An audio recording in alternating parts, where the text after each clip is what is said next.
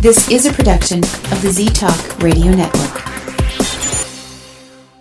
The views expressed and opinions given by the individual hosts and their guests do not necessarily reflect those of Z-Talk Radio, its affiliates, or sponsors. Wow. It's dark. Well, let's have some light on the subject.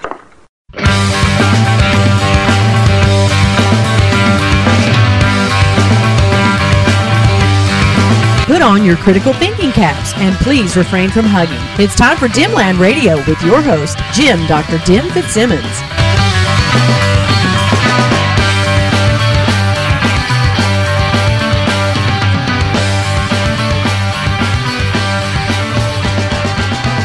Hello and welcome to Dimland Radio here on the Z-Talk Radio Network at ztalkradio.com. I'm your host, Jim Dr. Dim Fitzsimmons. Remember, I'm not really a doctor. I just play doctor online, and I wanted to start out tonight with a bit of a follow-up of a couple of things I talked about last week. One of the things I need to do is I want to make sure that I clarify what I was talking about when I talked about the Second Amendment.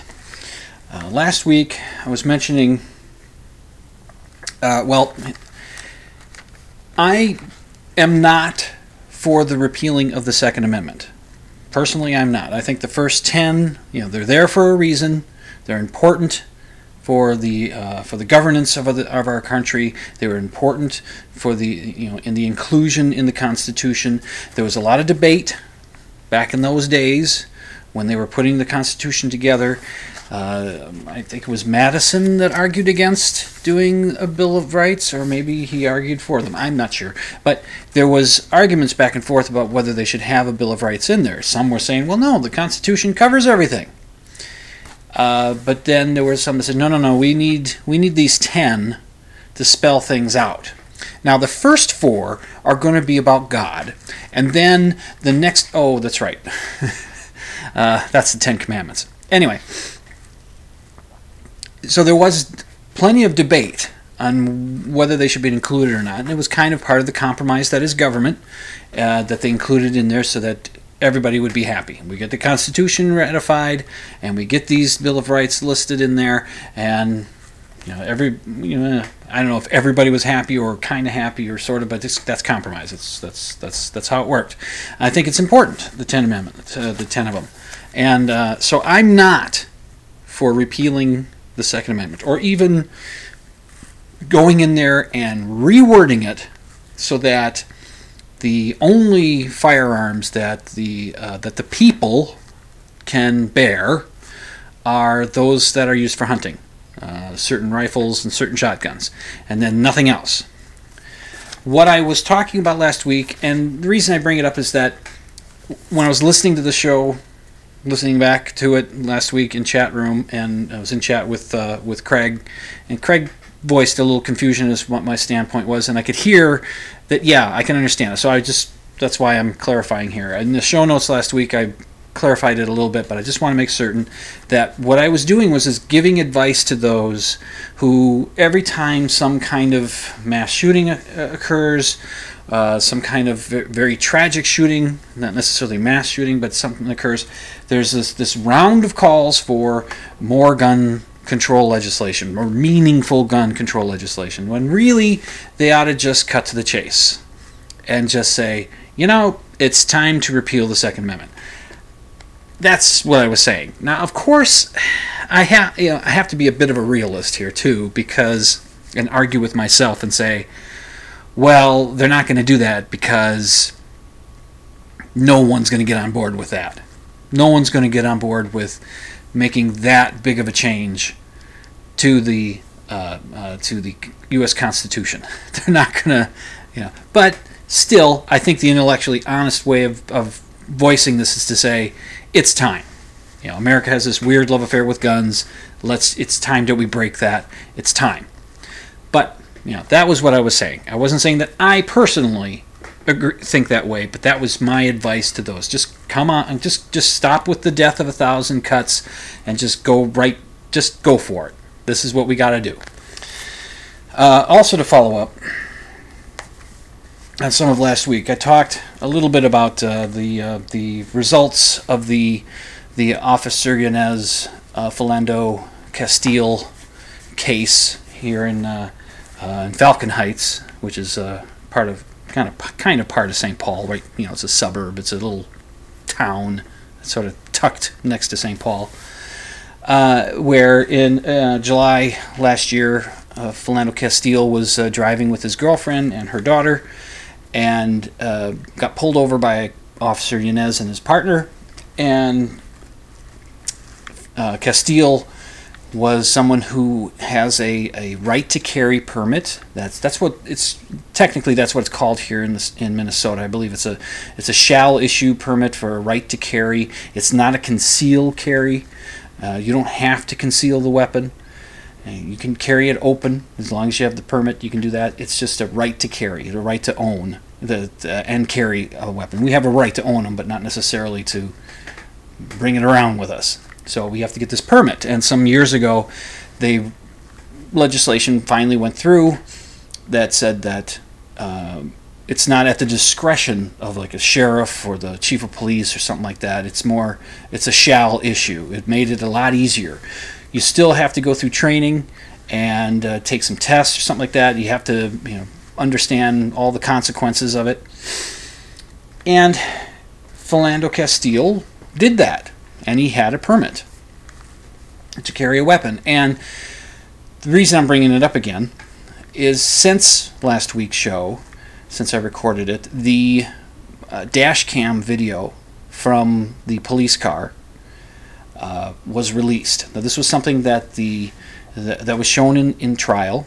The jury had seen it several times. As I understand it, while they were deliberating, they asked to watch the video again. So they watched it several times. And through their deliberations, they still came to a decision that the state did not prove its case, and they acquitted Officer Yanez of I think it was 3 charges. One was second-degree manslaughter. The other 2, I believe, were 2 charges of endangerment with a weapon, something like that. And I think that was as related to Diamond Reynolds, who was the girlfriend of Castile, and her daughter. So 1 count for each of those. I believe that's what that was about. But the jury somehow, I wasn't there. This is what I said last week. Wasn't there in the jury room. I wasn't there in the trial, seeing with the evidence that they saw. But they came to that decision. They came close to being a hung jury, in that they were 8-4 for acquittal. I believe that's what the count was at some point. And they went into the judge saying that they didn't think they were going to be able to break the deadlock, but the judge compelled them. So he says, "No, you get back in there and you keep working on this." Not enough time had gone by. So they did, and they did come to an acquittal. There were 2, this is the stuff I've learned since then, there were 2 African Americans on the jury. I have not seen anything in the newspaper or on TV, any kind of a report from any of those 2, from either of those 2 jurors having been interviewed. I have seen 1 juror interviewed. I think there's at least another one, but I've seen 1. She was an older woman, a white woman, and she was talking about how they came to that decision. And she was asked if what the African Americans on the jury thought and what was any concerns there.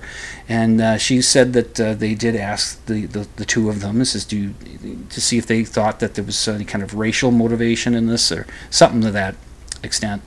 And they said there wasn't. So the video comes out of the dashboard cam thing. And I've only watched it once because I really can't. And as much as I want to be as thorough as I can be for you, the audience member, it's really hard to just watch it again. There is audio. At first, there's no audio as you see the video. So it's about 10 minutes that was released, and first you see from the dashboard cam, you see the back of Castile's car. And he gets pulled over, and then as soon as the officers come out of their vehicles, the sound comes on. And so then Officer Yanez goes to the driver's side. His partner goes onto the passenger side, stays up on the sidewalk. And it starts out fairly calm, it seems, where Yanez is telling Castile, says, I pulled you over because your brake lights aren't working. Your passenger side lights up, but your driver's side doesn't. And the third one, the one that's up in your back window, that's not lighting up. Now, Yanez said later that Castile resembled a fellow that was identified, or at least a suspect in a armed robbery of a convenience store just a few days prior to this, and not all that far from where this took place. And so that was, so pulling him over because of the brake lights was just a way to pull him over and check him out. So, I don't know if he has admitted that, but he did say that was part of his thinking, that this guy kind of looked like. Well, what happens in the video, he gets the driver's license and proof of insurance, and then he tells him why he's pulled him over, and then at some point, right about after being explained why he pulled him over, you can hear Castile say that he says, I need to inform you, or I want to inform you, or I want to tell you, I don't remember the exact words, that I do have a permit to carry, and I do have a weapon on me. Words to that effect. He tells him that. And now we're only seeing this from the dashboard of the patrol car behind this, so we don't see Castile at all. He's inside the car. We can't see him. We see Officer Yanez, and now Officer Yanez starts saying, "You have a weapon? Don't pull it out! Don't pull it out!" And then he's got his weapon unsheathed, and he's got it in the driver's side window, and he starts popping off bullets. I mean, you hear Castile say, "I'm not pulling out. I'm not," and then it's just bam, bam, bam, bam, bam, bam. A mere seconds.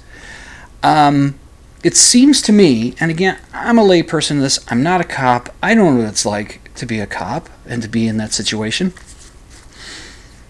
but it sure seemed like Officer Yanez was a little quick on the draw. Seemed that way to me. And we learned that, I guess the last words, Castile's last words was, "I wasn't reaching for it." I hope I have that exact, but it's real close to that. "I wasn't reaching for it," or something. I think those were his last words. Well, again, the jury saw that, and they watched it several times, and somehow they didn't see it as... They believed what the officers tell him, that he feared for his life, and in the aftermath of the shooting, I mean, you can hear Yanez just dropping F-bombs. He's freaked out. Eventually, he gets moved away from the car. Other officers come and take control of the situation. Yanez is led off camera, but you can hear him talking to another officer or his superior or something. You can hear him, and he said, "I told him not to reach for it. I told him not to go pull it out. I told him." And the girlfriend was saying he wasn't going for his gun. He was going to get his permit or his driver's license or something. And I thought, wow, how. And I don't know how it would have been avoided. I was thinking, boy, you would think. See, here's the thing. This is what occurred to me. You would think that there's this training to be able to get this permit. You would think, and maybe it is, and maybe Castile was doing what he was actually. He didn't even have to tell Officer Yanez that he had a weapon. He didn't have to even tell him. In Minnesota, you don't have to tell the police officer if they pull you over and you're carrying a weapon. You don't have to tell them. If the officer asks if you have any weapons on you, then you have to tell them, and then you tell them that I have a permit to carry and all that stuff. But you don't have to volunteer that information. Castile did. And I think he was probably thinking, this would be honest with the officer and let him know, warn him, and so that I don't end up getting shot. Well, didn't quite work that way, did it? And I thought, you would think that there's some training involved that says, how do you handle a situation where you're a permitted carrier of a firearm, and you're pulled over by police? What do you do? There's got to be some sort of training in there about that. And, I am pedantic, but not enough to actually go and suss it out. Maybe over the next week I'll look in and see what kind of training is available. But I did find a Facebook friend linked a video. There's a woman that does a series of videos, and she calls herself Armed and Feminine, and I guess it's a series of videos talking about women and guns or something, or related to that. There is a video, I'll link to this in the show notes, there is a video where she talks about how do you handle a situation, you as a permitted gun owner, permitted to carry, how do you handle a situation when a police officer pulls you over? What do you do? And she plays out this scenario. The video is like, I don't know, 10 minutes or something like that. And she has an actual police officer. She's out of Pennsylvania, so she has this police officer. They mention Pennsylvania in there for whatever. She says the laws here are you don't have to say that you have a weapon. But she said, make sure you know what the laws are in your state. If you're carrying, make sure you know what you're supposed to be doing. And so she goes through some scenarios. She talks to the police officer about what he would like, what the police would like to see done, how to make sure that the police officer feels safe and realizes you're not going for it. And a lot of it is keep your hands on the steering wheel. Keep your hands where you can see them, where he can see them, or she, depending on keep your hands where the police officer can see them, and be calm. Listen to the instructions the officer gives you and follow those instructions. I know there are those out there that say, oh yeah, you just want to live in a police state and just do whatever the police tell you to do. Well, you know something? The police officer has a gun. I don't. And I generally will do what the guy with the gun tells me to do. I take that as a policy. Now, I haven't had a lot of run-ins with cops, but when I get pulled over, I yes sir, no sir, here's my, I do that. I pull over, I make sure the window's down, take the key out of the ignition, put my keys up on the dashboard, I get my wallet out, I get my license out, I get my proof of insurance card out. I have all that ready and setting up on the dashboard, and I sit with my hands on the steering wheel, so when the police officer comes up, I don't present any kind of a threat, and I've got everything ready. Not that I get pulled over very often, but it's happened twice. Anyway, at least where I ended up getting a ticket. I've got pulled over just because it looked kind of weird, because it's really late at night. Why are you leaving this building? Well, I'm a janitor. I just got done cleaning. So that's happened a few times. Anyway, that is a lot of what is said in this video. Keep your hands on the steering wheel. Stay calm. Listen to instructions. Follow the instructions. Tell the officer. What she did when she did the initial pullover, she gave the officer, her driver's license, her proof of insurance, the registration, and she handed her permit card, her permit to carry card. She handed that all over to the police officer, and she kept her hands on the steering wheel after. She hands them over, puts her hands on the steering wheel, and then the officer says, "Oh, I noticed that she didn't say that I had. She just." She says you don't have to in Pennsylvania do it, but she did. So it's fascinating. And the thing is, Yanez was shot in July of 2016. Not Yanez. Castile was shot in July of 2016. This video was posted to YouTube October 2015. I don't know. I guess I'll try and look into it and see just what are the training that's done, at least here in Minnesota, when it comes to being a gun owner and being a permit to carry out there, and when you're pulled over by a police officer. I would imagine, since the Castile deal, there's got to be some report about that out there somewhere. I mean, wouldn't you imagine there would be? I would. Well, okay, I got to the first break. That's catching up on the some of the heavy stuff from last week. kind of caught up on that here. So you're listening to Dimland Radio on the Z-Talk Radio Network at ztalkradio.com. I'm your host, Jim, Dr. Jim Fitzsimmons.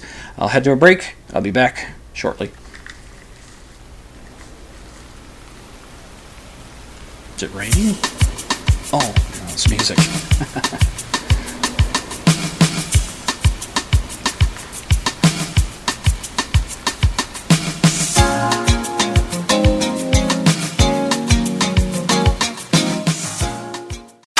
Station identification. You're listening to Z-Talk Radio Network. Operating frequency. On ztalkradio.com. Did you see that UFO sighting that made the news? What did that latest study about alternative treatments really say? Is this photo making the rounds real or a hoax? Doubtful News is a unique website featuring news about pseudoscience, the paranormal, anomalies, and questionable claims framed with a skeptical view. Come visit doubtfulnews.com every day for news about cryptozoology, conspiracies, shams, scams, and more. Follow us on Twitter at Doubtful News. Critical thinking is essential in assessing today's news. Doubtful News helps you decide, can you really believe this stuff? Okay, I have something here. It's an EVP. I'm telling you, it's really something. I need to call it up. I gotta tell you, this is really shaking me. I need to play it for you. And, well, I won't prejudice your mind as to what you're going to hear. I won't prime the pump. Just have a listen.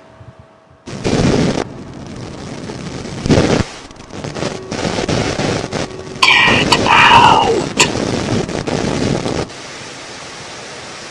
Did you hear it? Did you hear it? I think that was clear as day. I heard, well, I don't understand it, but I heard bread trout, clear as day. Ooh, creepy. You're listening to Dimland Radio on the Z-Talk Radio Network. You listen when your body says, I'm tired, or I'm hungry. What if your body said something else might be wrong?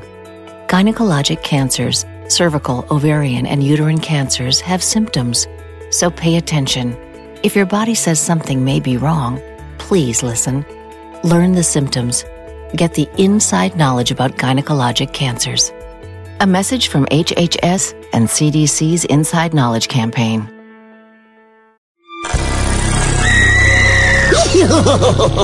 We're skating up a good time on your favorite radio station. You're listening to Z-Talk Radio Network.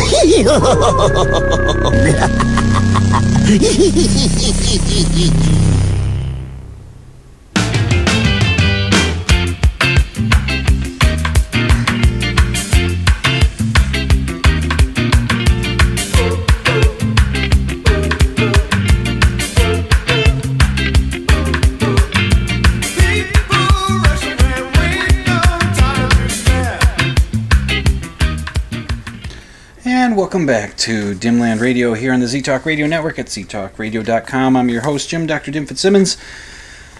Did you know that swindler, the word swindler, is considered anti-Semitic? Well, hang on there, Sparky. Not so fast. A story came out just this past week. And I'm sure it's the same in your state. Each year, your state has a fair, a state fair. Our state fair is the best state fair in our state, or something like that.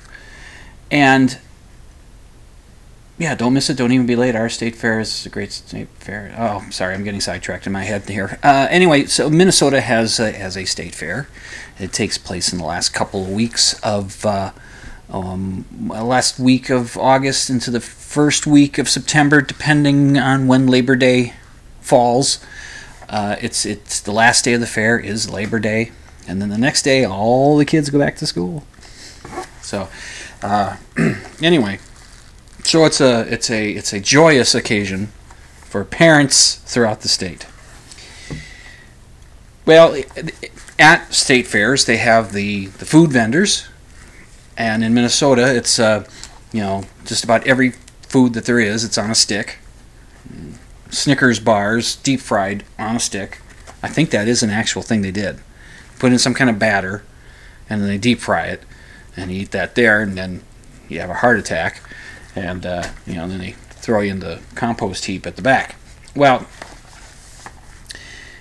there's a food vendor there that goes by the name of Hideaway Speakeasy, and it has a Roaring 20s theme, a 1920s theme that has some of the prohibition gangster kind of stuff going on. It has that theme, and they name their food with that sort of stuff in mind. So they've got food that's it's like a Fall Guy something, a Mob Boss panini or something like that, and it has other food that has those sorts of names. The Gamblers one, and so they were announcing their menu, and within 3 hours of announcing the menu, they had gotten complaints and changed the name of one of their sandwiches, which they called the Swindler.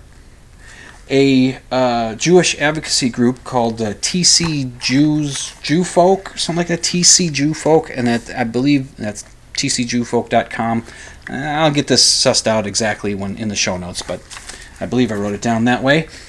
And their TC, I'm imagining, stands for Twin Cities, because Minnesota has the Twin Cities. And they raised a complaint about this sandwich called a Swindler, saying that it was anti-Semitic. And the first couple articles that I was able to find on this, one of which was from the Star Tribune, which is the Minneapolis newspaper, on their website. There was a story written by a woman named Nancy Ngo, something like that. It's NGO. And it's just a quick story, and the other stories that I were finding were pretty much the exact same one there. She put a couple extra little things in there, but otherwise she was pulling the story probably from the AP or something like that. And it was just virtually all the same wording that I saw in 2 or 3 other stories.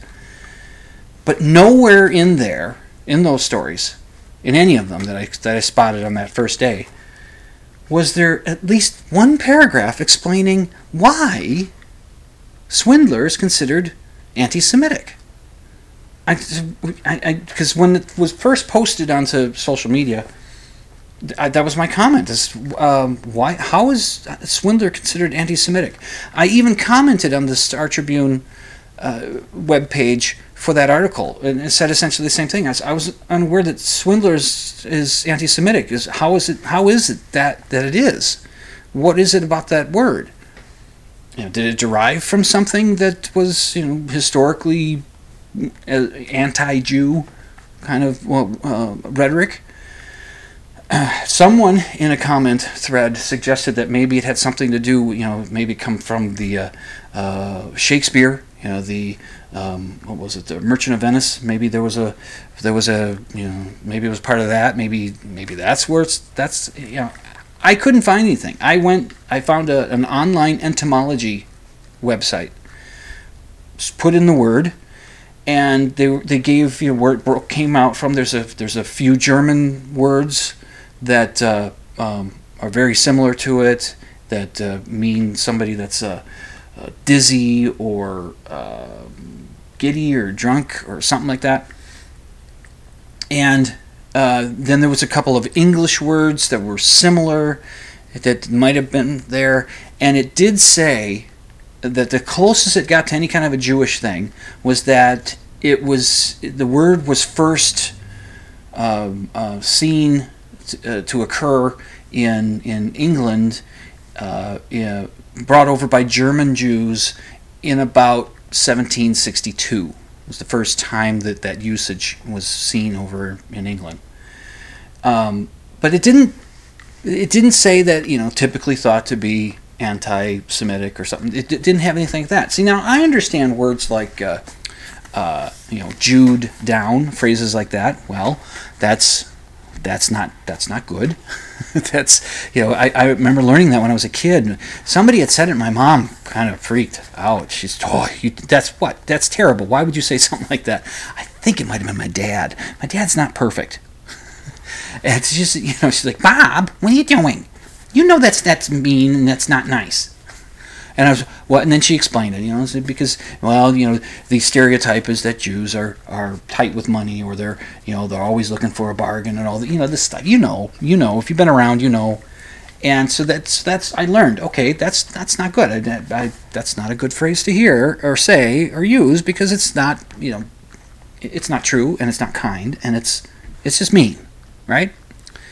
And then gypped, I learned fairly recently, within the last 15, 20 years. Well, I guess that's not fairly recent, is it? But when you're 52, it starts to get relative, doesn't it? But I learned that through Dennis Prager, of all people. He was talking about the phrase, Jewed down.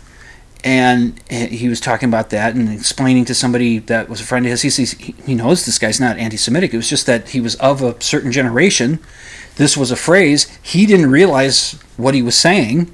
And Dennis Prager, who is Jewish, explained to him, says, you know what that phrase means? And the guy said, I didn't even know that. And then in that conversation that Dennis Prager was having, he said that he had learned, around that same time period that he was telling the story, he had learned that at whatever age he was then, that gypped is not an ethnically sensitive phrase, that it's derived from gypsy, which itself is not even a term used anymore. They go by Roma. They call their people Roma, not gypsies anymore.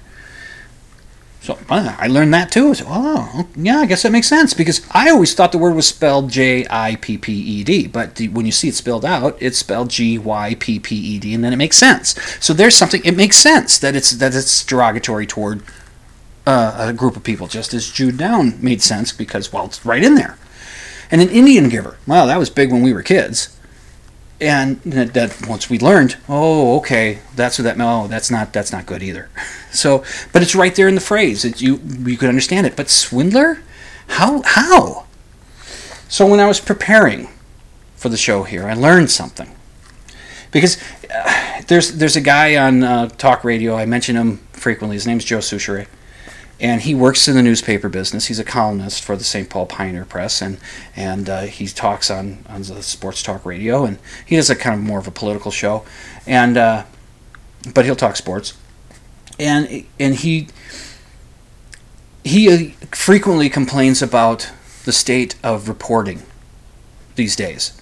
He'll read an article and he'll have questions that the reporter doesn't ask, doesn't cover, doesn't include in the information in the article. And he frequently laments the state of journalism these days, that it's not occurring to these people to ask these questions, to give this information. It didn't occur to this woman who put together the article for the Star Tribune to put in a paragraph to explain how it is that Swindler was considered anti-Semitic. Well, I found an article, I guess it's through Vice.com, but it's munchies.vice.com. I guess that's where you get to it when you look for it. And I'll link to it in the show notes. And it explained that the word swindler itself isn't anti-Semitic. The situation was open to that. What was happening with the Minnesota State Fair and the hidden speakeasy and their menu was the kind of sandwich. The sandwich is let me see, I wrote it down. It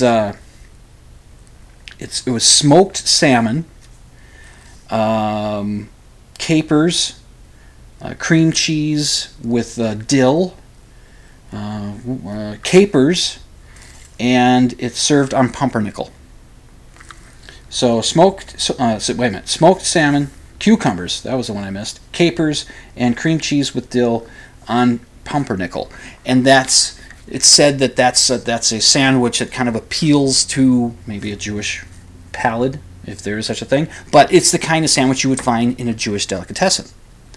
So the TCG folks, that's if I got their name correct, I hope I do, they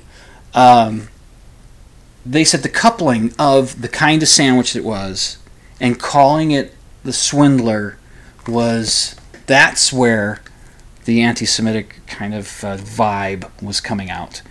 And within 3 hours, they made that complaint, and Hidden Speakeasy changed the name of the sandwich. They changed it to Swing Dance. They apologized. They said, look, we had no idea. We didn't realize we were doing that. And the State Fair, the organized State Fair, they apologized as well. They said this was unintentional. And I think, everybody says, hey, that's cool, but, we just want you to know. That's what you were doing, and that's kind of so. But part of my point there in telling you the story is that if the news report, the first ones I was reading, if they would have thought to just include, this is why.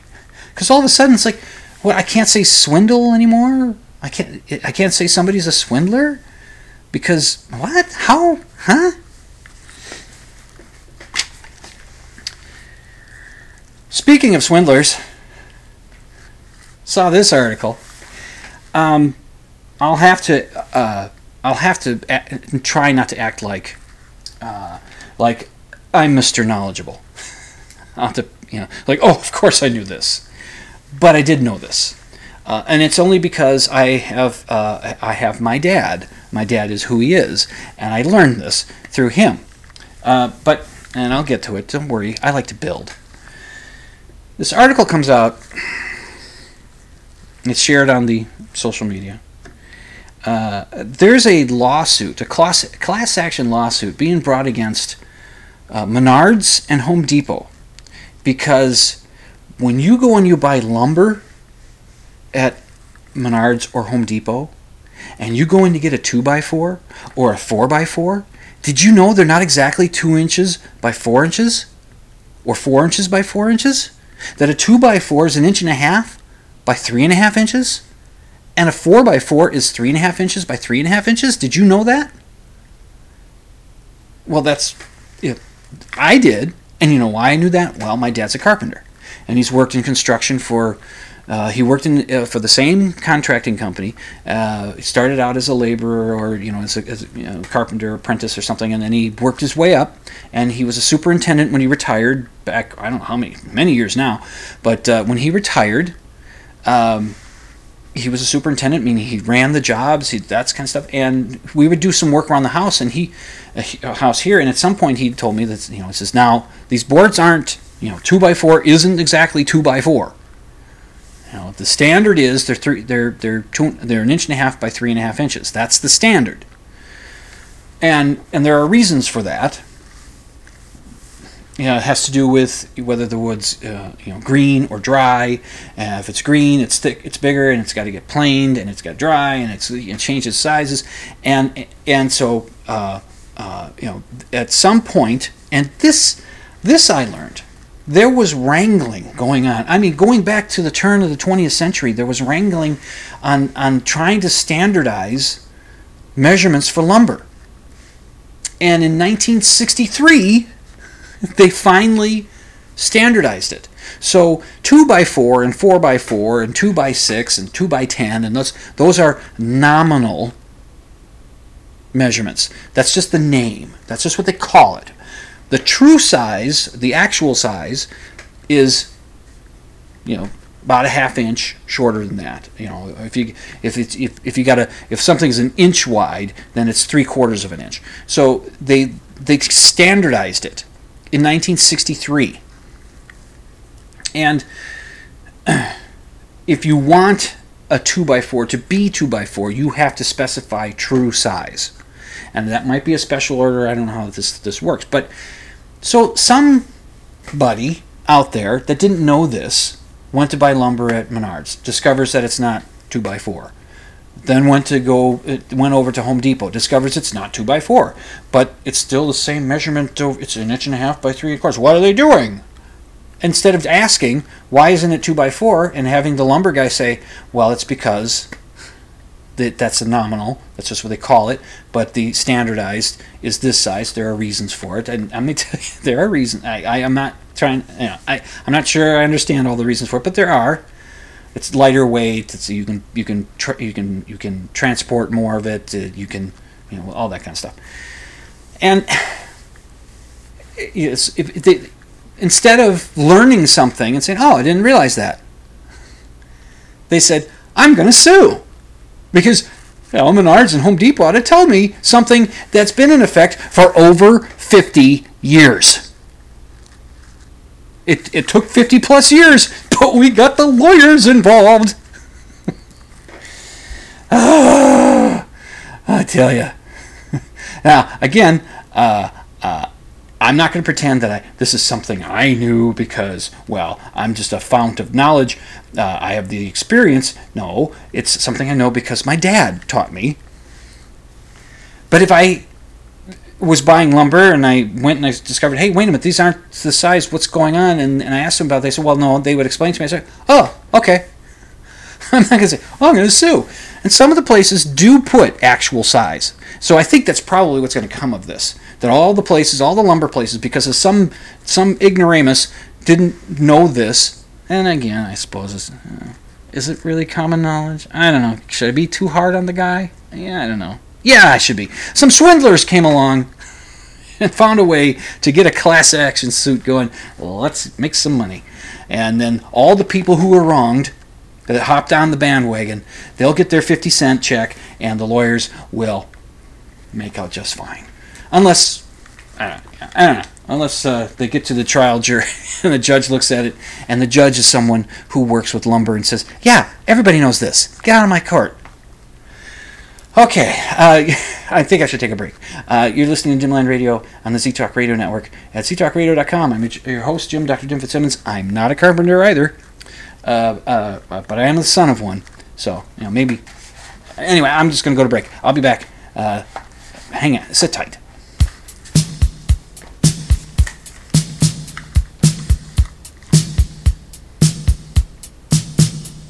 It's time to tell the tale of how you took a child and you made him old. Well, I'll be hornswoggled. You're listening to Z-Talk Radio Network. You don't say. Oh, what? You think you went off to college or something? On ztalkradio.com. That's the most amazing thing since Grandma survived the outhouse incident.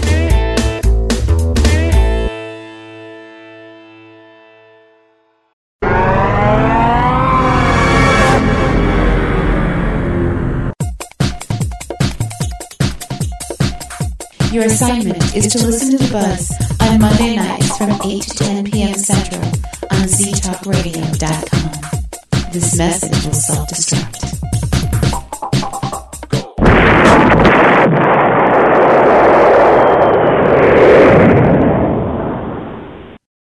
Hey, I almost forgot. It's time for... It's quiz time on Dimland Radio. Everybody got your pens ready? Okay, I'm going to ask you a question here. It's a multiple choice answer. Can you name the person who said this? That's why I don't eat friggin' lobster or anything like that, because they're alive when you kill it. Was that A, Mahatma Gandhi, B, Jane Goodall, C, Albert Einstein, or D, Snooki? This has been Quiz Time on Dimland Radio.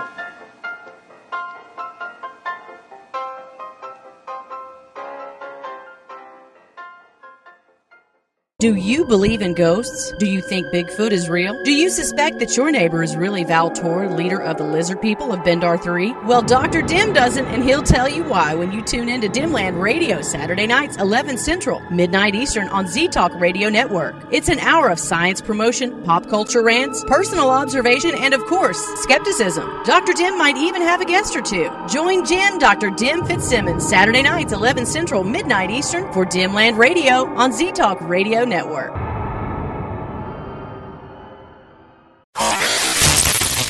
You're listening to Z-Talk Radio, the number one choice for music, sports, news, and talk radio. So keep that dial locked to to ztalkradio.com.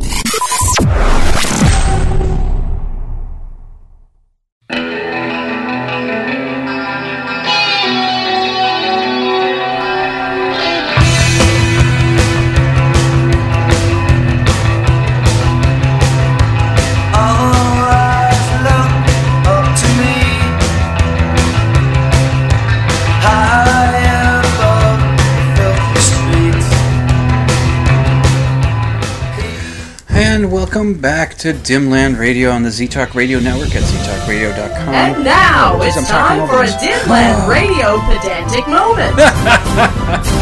Yeah, this ought to be good. Okay, I'm sorry. I talked right over it. Shall I play it again? What do you think? You know, sometimes I amuse myself.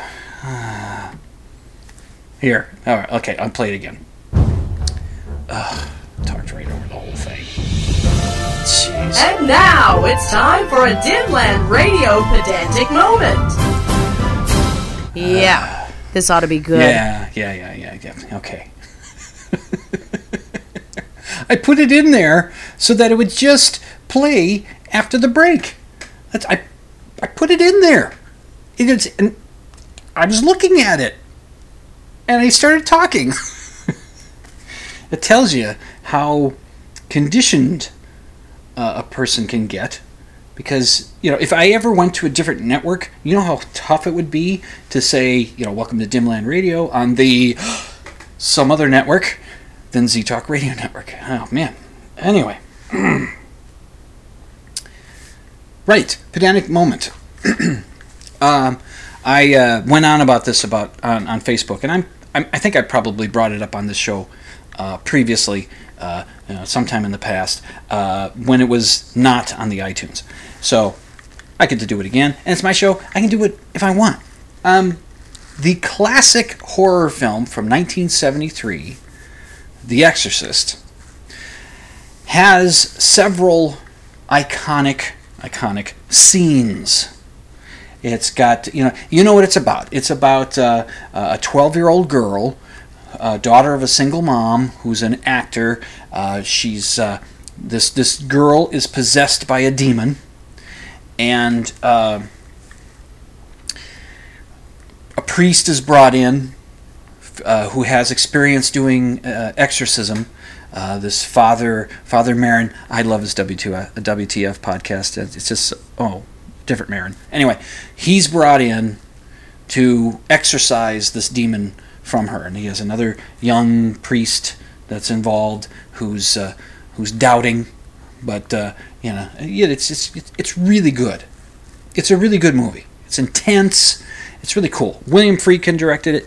He's a nut, and so it's got these iconic scenes. You know, the when the possession starts, it starts soft, subtle, and there's a party going on, and Reagan comes downstairs and stands in front of everybody and then pees. You know, so there's a little puddle on the floor. There's that, and there's the projectile vomit, and the levitating above the bed, the jabbing herself in the crotch area with a cross saying, "Let Jesus fornicate you," or something like that.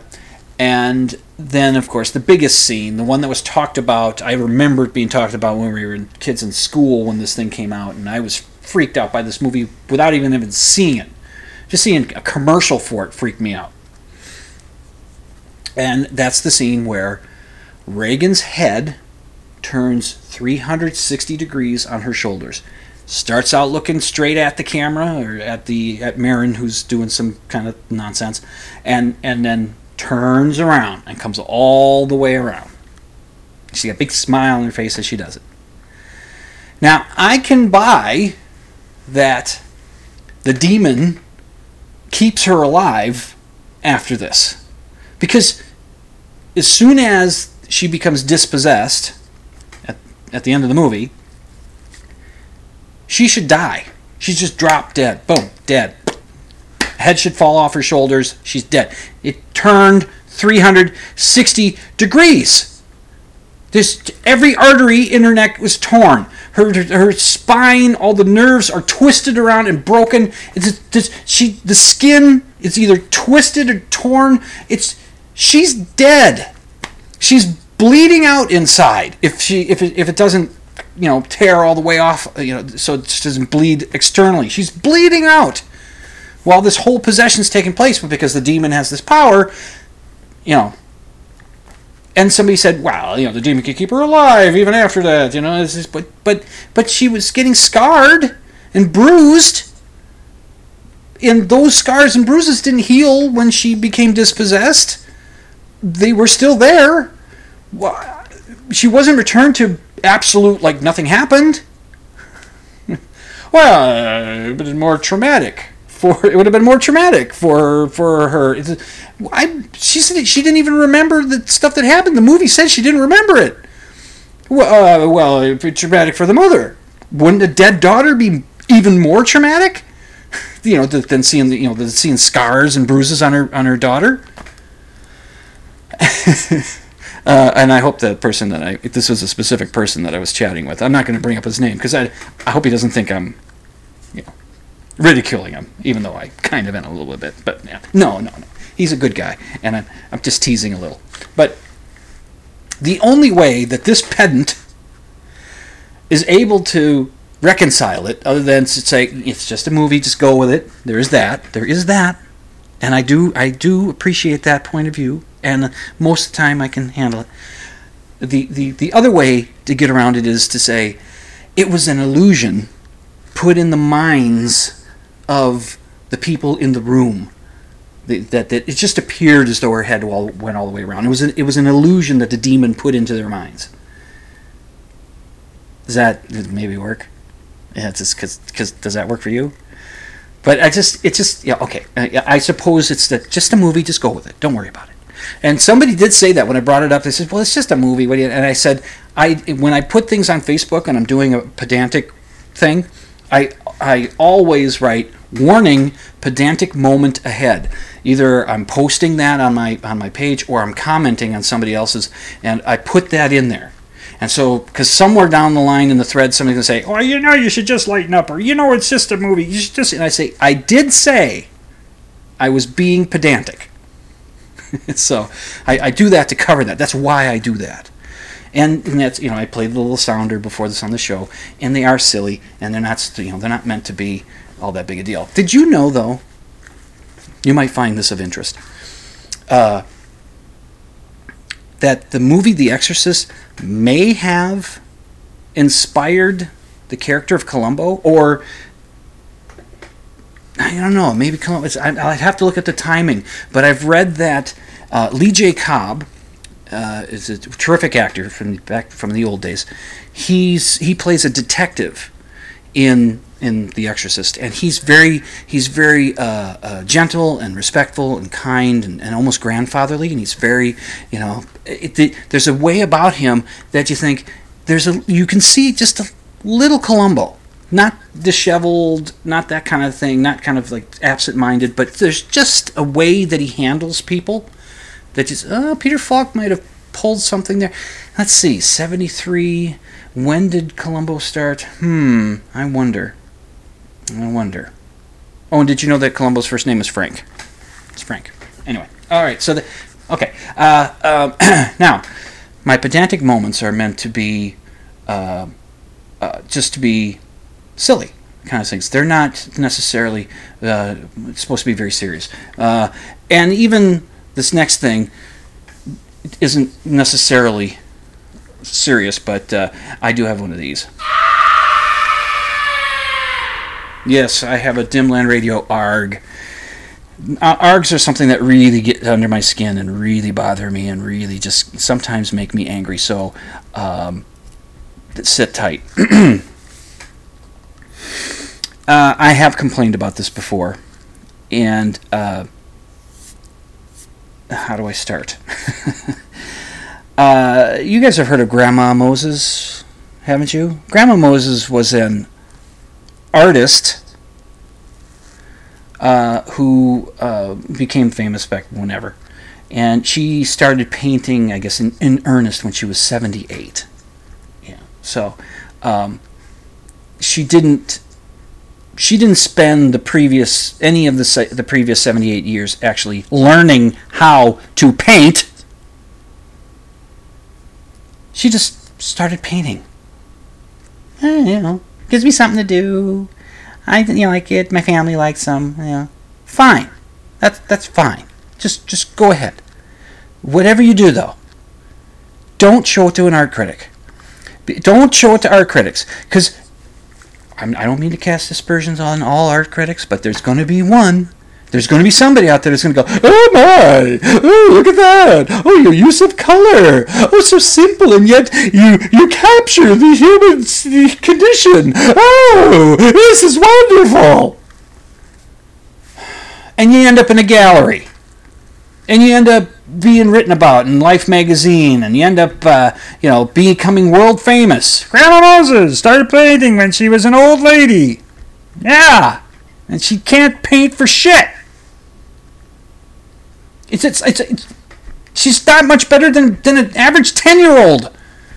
I was looking at her paintings today. They call it primitive. They call it folk art. They call it outsider art. Now, I've seen some pretty cool outsider art. I've seen some pretty cool folk art and primitive. I've seen some stuff that's kind of cool. But it's... You know why they call them primitive? Because they can't paint. They can't draw. They just do it anyway. And why do I bring this up? Well, I'm an artist. Spent a lot of years learning how to draw, and I'm pretty good. I'm pretty good at drawing. I can do a portrait of somebody, and it will look like them. I'm a pretty good cartoonist. I'm okay at illustration. Depends on what I'm doing. But, I went to art school. I trained. Learned how to do this stuff. And then I see somebody like that, and I go, what? Huh? And I bring this up because just this past week, I was watching one of the reruns of Johnny Carson.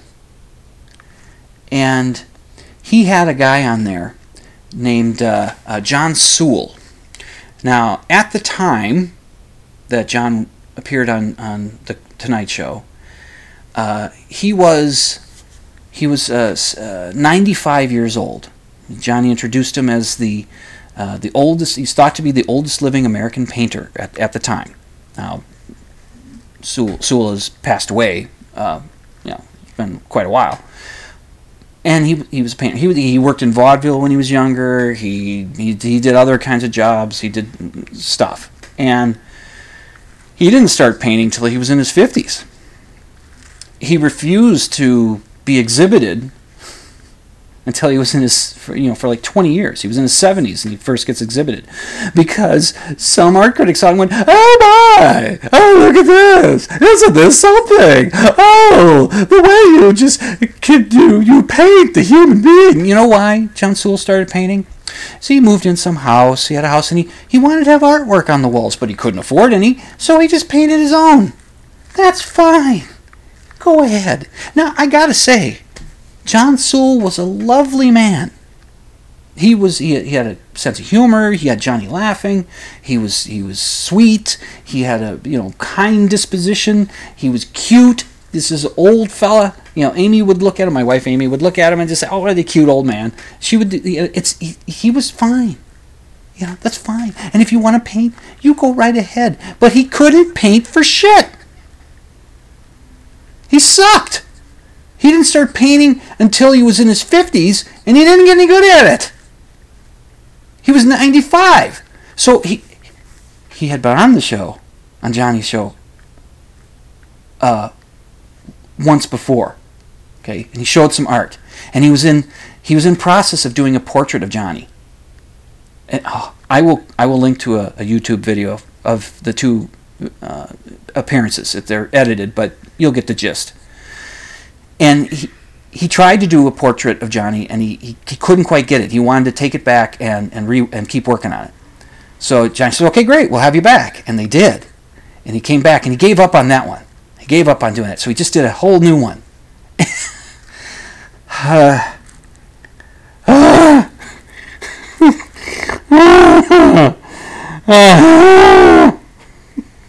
God,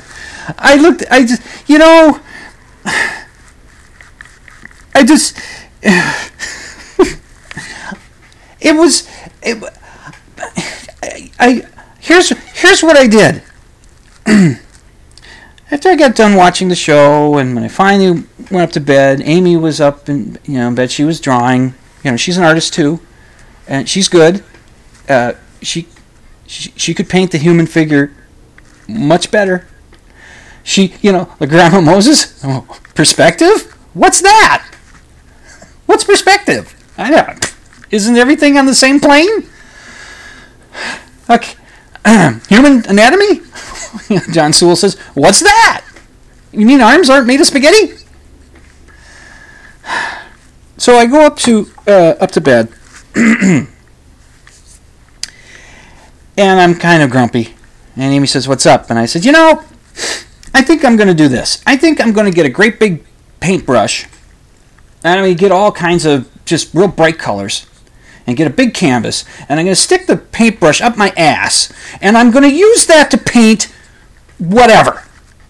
And then I'll get some art in the Smithsonian, and I'll get to be on Carson twice. Well, not Carson because he's dead, but you know what I mean. Twice! Good night, Herr Doctor. Good night, Frau Blucher.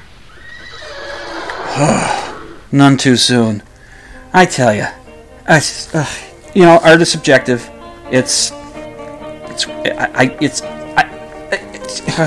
Oh my! Look at this! Be skeptical. Extraordinary claims require extraordinary evidence. You've been listening to Dim on Radio. This is your host, Jim Dr. Dim Fitzsimmons, reminding you, sleep with the lights off.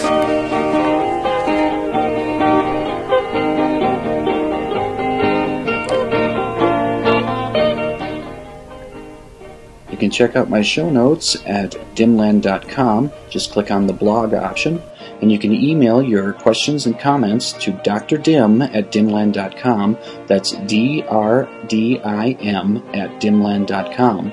And the opening theme song, Ram, is by Theolius and is used with permission.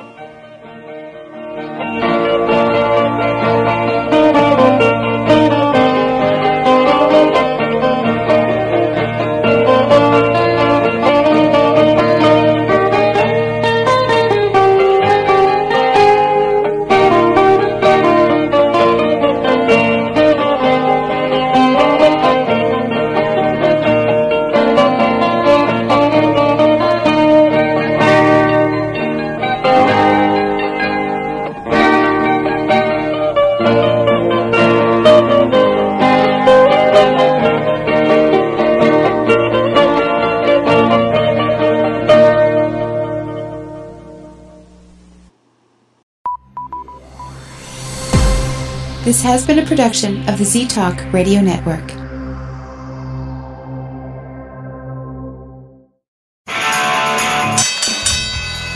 And now, a message to our competitors. Thanks for tuning us in.